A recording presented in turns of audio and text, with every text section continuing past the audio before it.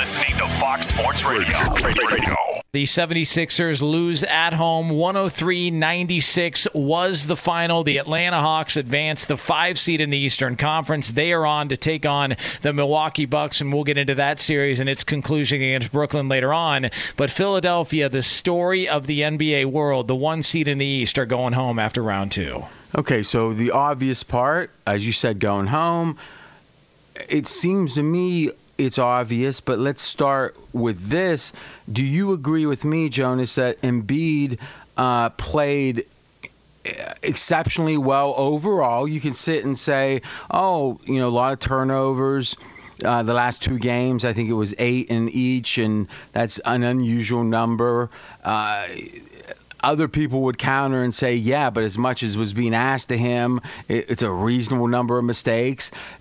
Personally, overall, I think that if all you cared about was Embiid, that you'd come in, or you'd leave these playoffs with more optimism, more belief in Embiid than you had entering the playoffs, even though, obviously, for Philly, a very disappointing result. Do you agree with Embiid being a positive? Yeah, no, positive. The only question mark would be the injuries, but, that's, I don't think you can really, look at that and go, oh, well, that means I have no faith in him moving forward. He's dealt with injuries, but the fact that he came back, played through it, and still played at a pretty high level in these games, I would be pretty happy with Joel Embiid right now. Though in hindsight, the question that we were raising with pretty strong kind of disbelief was, for a guy that was hurt with the meniscus, for an injury that no one seemed to have a straight answer, but it seems like every minute on the floor was a potential of a re-injury.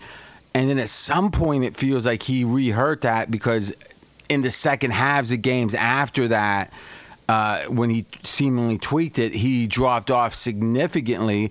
Whereas the question we were raising was, he was playing late into some of those earlier games when the game itself seemed to be already decided. There really was the question of what was he, and in hindsight it seems even more pronounced, what was he doing late in those games playing? Yeah, we talked about it. It was a little puzzling that he was out there, but I just think this was about him making a statement. He's dealt with the injury issues and the question marks before. He saw the criticism Anthony Davis got by a lot of people in the way that injury was handled and the way that he wasn't available at certain points. And I just think he wanted to make a statement and let everybody know this idea that I'm not going to be out there competing even at less than 100% is not the case. And I think he wanted to get out there and prove people wrong. And I don't think it made the difference, but boy, it makes you wonder, was that a message that maybe was a false message? Because in truth, the message he was trying to make seemed to have led, or maybe likely contributed to, his inability to play well late.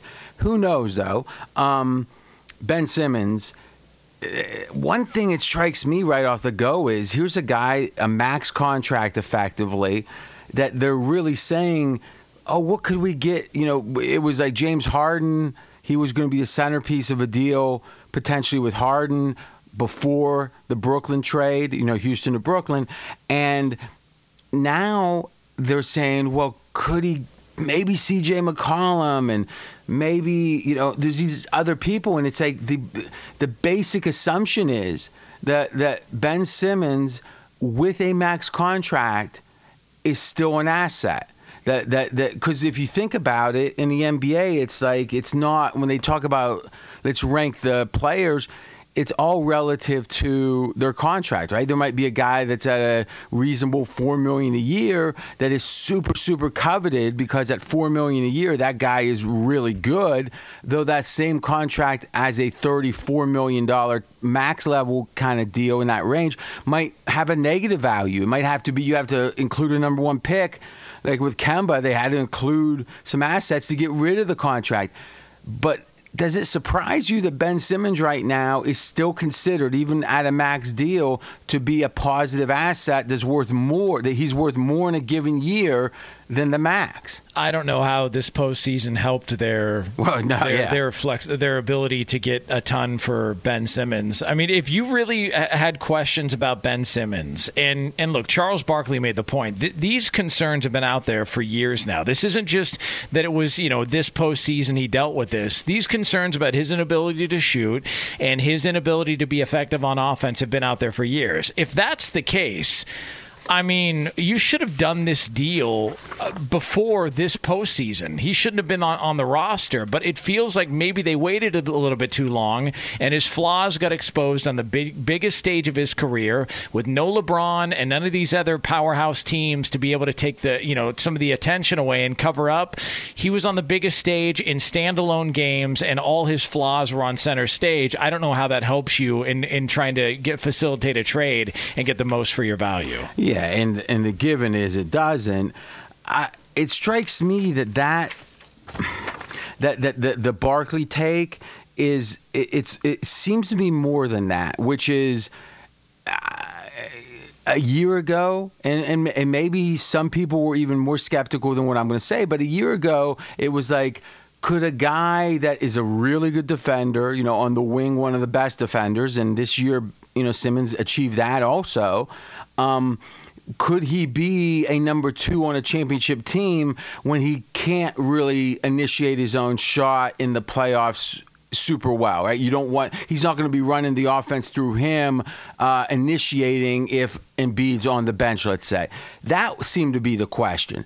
Now the question is, can Ben Simmons literally score? The fact that, and there's various stats on this. One I tweeted out was in the fourth quarter of the last 4 games. So effectively a full game of basketball, but it would be the fourth quarter in the last 4 games, 4 quarters in total. Ben Simmons' field goal attempts were 0. So he played an entire game during crunch time, in theory, 4 fourth quarters, and he literally didn't try a shot. And evident of that was the seemingly dunk he had, and he makes a complicated pass. Like, to me, to not be a fill up the stat sheet scorer is a question very different than why won't this guy dunk the basketball late in the game? Yeah, no, look, it's one thing, to your point, if he just looks at it and goes, I want to be a pass-first guy, I get all that. But at a certain point, that can be a detriment, and it's a detriment when you're right there at the basket with an opportunity to get a dunk, and instead you give the ball up, and you've got people inside the arena looking around going, seriously? Like, that was really the microcosm of his series. It just seemed like as the pressure kept mounting, he wanted no part of it. There was the same conversation we were having about Giannis, to where the game they lost at Brooklyn where they turned the ball over, one of the thoughts was, well, Giannis was fumbling the ball around because he didn't want to get fouled and have to go to the foul line. So he was nervous about that moment. Simmons seemed like his was much worse than Giannis because he didn't want the basketball at all. Like, he had no interest in scoring, and it was almost to the detriment of his team. And I think his coach, probably his teammates, they were looking at him a little bit differently, especially after Game 7 and especially after that dunk moment.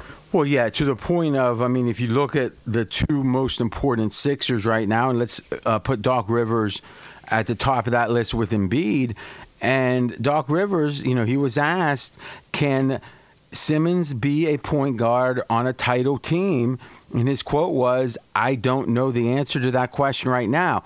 To me, that's a fair answer, but boy, oh boy, that is a harsh answer to not even with lip service be backing up Simmons. And then you look at Embiid, and this was, made the rounds also, when he says, I thought the turning point was when I don't know how to say it, when we had an open shot and we made just one free throw, which was the exact dunking play that we're talking about. And I don't know if Embiid's been quietly sticking, the knife in Simmons whenever he had a chance over these years. You hear about the clogging the middle. You don't know what he's thinking. But I never saw outwardly, let's just say this. If I didn't see the game, if I didn't see the result, and I only saw that quote, and I knew it was clearly about Simmons. Let's say I knew that hearing it, I would think, what the heck happened in this game? Right. So, I mean, in a way, if you were if you fell asleep a week ago when the Sixers were up 2-1 and they had the long weekend in Atlanta before that Monday game, and then you would think, what could happen in the next 8 days or so that would be like a movie version of about Simmons and the troubles just being like, man, this is like the movie went south. It was like as bad as it could get. I'm not sure you could have dreamt this up. As bad as it's been the last 7 or 8 days for Simmons, and let me just ask you, could you have imagined if I would have told you that this level was going to happen of trouble for his underperformance? He's not going to shoot. Oh, in the next 4 games, he's not going to shoot one shot in the fourth quarter, 1 field goal attempt. He's going to give up a dunk. Like, if I would have rattled this stuff off, it's almost unbelievable. Yeah, this is as bad as it could possibly be. And especially if you're a Sixers fan, to get your hopes up to see how they performed in Game 6 on the road and then thinking, okay, well, now we're going back home. We've got, seemingly the advantages at home and hopefully we can survive and advance, and then you deal with whoever you get out of the Brooklyn-Milwaukee series. To come up this short, and it just felt like, and we talked about this, like, it felt like late in games, Atlanta had nothing but confidence, and Philly was really struggling. Like, and I don't know if it was a confidence thing or a fatigue thing, but you could just tell that when games were close late, Atlanta had the ability to go take that game away, and Philadelphia couldn't answer, at home or on the road. I agree with you. Straight out of Vegas! Be sure to catch live editions of Straight Outta Vegas weekdays at 6 p.m. Eastern, 3 p.m. Pacific on Fox Sports Radio and the iHeartRadio app. Okay, check this out. And just listen to this. It's almost unbelievable. So if you go back to 2005 and you say, all right, how many Game 7s have there been? So there's now been 60 Game 7s, okay, since 2005 in the NBA, any round of the playoffs. And you say, how's the home teams do? Because home Game 7, you hear that historically. That's what you want. That's what you play the season for. The home court only really matters in the 7th game. Because if you think about it, if it goes 6, you've had 3 and 3. So literally that extra home game matters if you play the 7th. So in those games, how many home teams got beat and got beat badly? There's been 4 home teams that were beat by more than 10 points. So 60 of them played Game 7. 4 times the home team lost by more than 10 points. These are the situations. The 2005 Boston Celtics lost by 27 versus Indiana. The 2009 Boston team, this is the second worst, lost by 19 at home versus Orlando. 2019 Clippers lost by 15 versus Denver. And finally, of the worst losses, the 2016 Clippers lost by 13 versus Utah. So let's see here. I did all right on the SAT. Let's see if I see a pattern. 2005 Boston. Who coached? All right, Doc. 2009 Boston. So 5-9. Yep, Doc.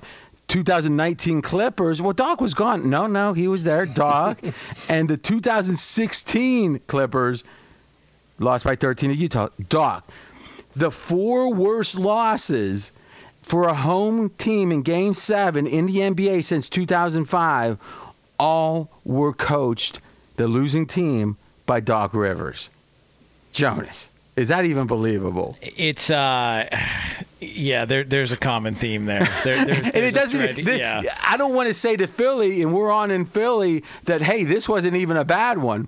But imagine that this was his best Game 7 home loss.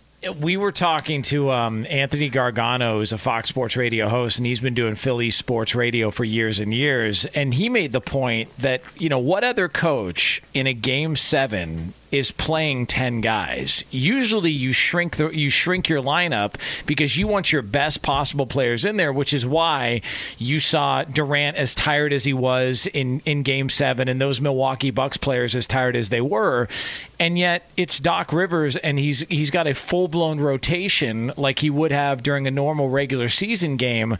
And then to see what has happened with Ty Lue being able to get the Clippers over the hump by making adjustments in game, it just, as much as Doc can maybe throw Ben Simmons under the bus, I mean, there's a lot of people giving Doc the side eye today. Yeah, and the irony to the Clippers and Lue was he did play a ton of players, and he did so again on Game 1 against Phoenix, and it was a brilliant move, I think, because what it did in the prior round against Utah was it allowed him to try enough combinations to arrive at one that even without Kawhi, they were able to go small and beat Utah in a way that exposed Gobert's limitations even as Defensive Player of the Year when they had 5 shooters on the floor. So the only way he got to that lineup was through his experimenting.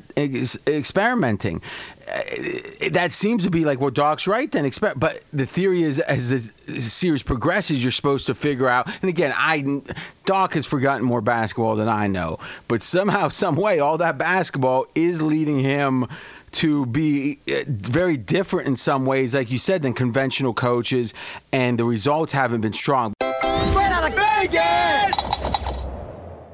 Be sure to catch live editions of Straight Outta Vegas weekdays at 6 p.m. Eastern, 3 p.m. Pacific. Hey, it's Ben, host of the Fifth Hour with Ben Maller, along with my trusty sidekick, David Gascon. Would mean a lot to have you join us on our weekly auditory journey. You're asking, what in God's name is the Fifth Hour? I'll tell you, it's a spin-off of the Ben Maller Show, a cult hit overnights on FSR. Why should you listen? Picture, if you will, a world where we chat with captains of industry in media, sports, and more every week. Explore some amazing facts about human nature and more. Listen to the Fifth Hour with Ben Maller on the iHeartRadio app, Apple Podcast, or wherever you get your podcast. Look, people can point to the injuries all they want. I think this playoff is going to be a matter of who's the healthiest team when it's all said and done. Milwaukee was the healthier team. They benefited from a less than 100% James Harden, obviously Kyrie Irving not being there, and they ended up getting it done after a lot of criticism in overtime. It felt like the final shot for Durant in overtime.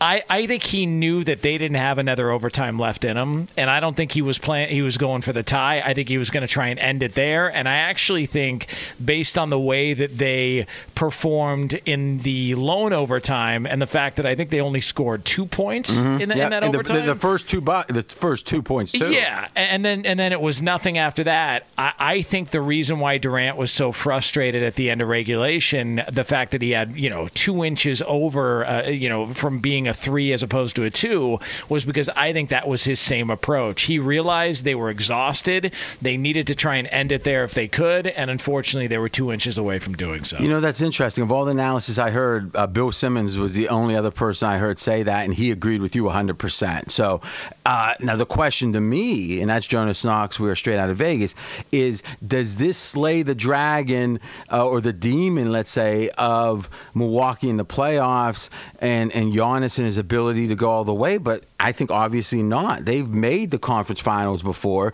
That was the toughest team they could face, but I think the demons might still be ahead for Milwaukee. Even so, they are the favorite right now to win the NBA title. Milwaukee is plus 110, and then I'm going to run down the favorites here, and then Mackenzie's going to give us the actual series prices. We've got the Suns are next, the second favorite at plus 140. And then there's a big drop. The Clippers are 8.5 to 1, and Atlanta is 11 to 1. Now, Atlanta was 200 to 1 in March. So This is a heck of a long shot, but still 11 to 1. Milwaukee, the clear favorite, a bigger favorite to win the title than even Phoenix. It's up 1-0 in the series already. But here's the thing, is if you look at Clippers and the Suns, is if you look at the current number, it is the Suns who are minus 425. Now, let's think about this. In general, if Kawhi were healthy and Chris Paul were playing, which you would have expected coming in before any injuries or whatever, you'd have to say Phoenix is about an even team. Even though they had a better record, the Clippers were considered to be as good as a Phoenix. In fact, if you look at it, the Clippers were considered to be as good as Utah. They had a better record than Phoenix when everyone was healthy coming in. And what's surprising is, or what really tells you about Kawhi, the reality of Kawhi, is the idea that the Jazz, when they had won game one, were minus 200. And the idea that now Phoenix wins game one and it's minus 425, it shows you Vegas doesn't believe Kawhi is coming back, and it's built into the odds.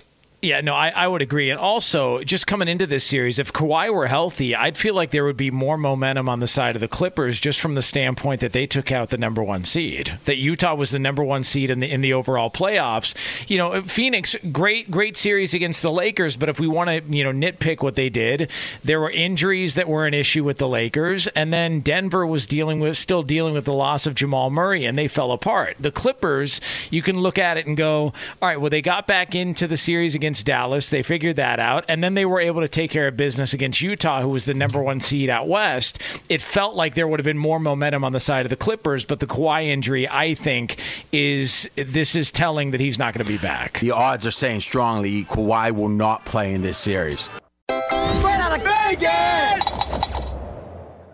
Fox Sports Radio has the best sports talk lineup in the nation. Catch all of our shows at foxsportsradio.com. And within the iHeartRadio app, search FSR to listen live.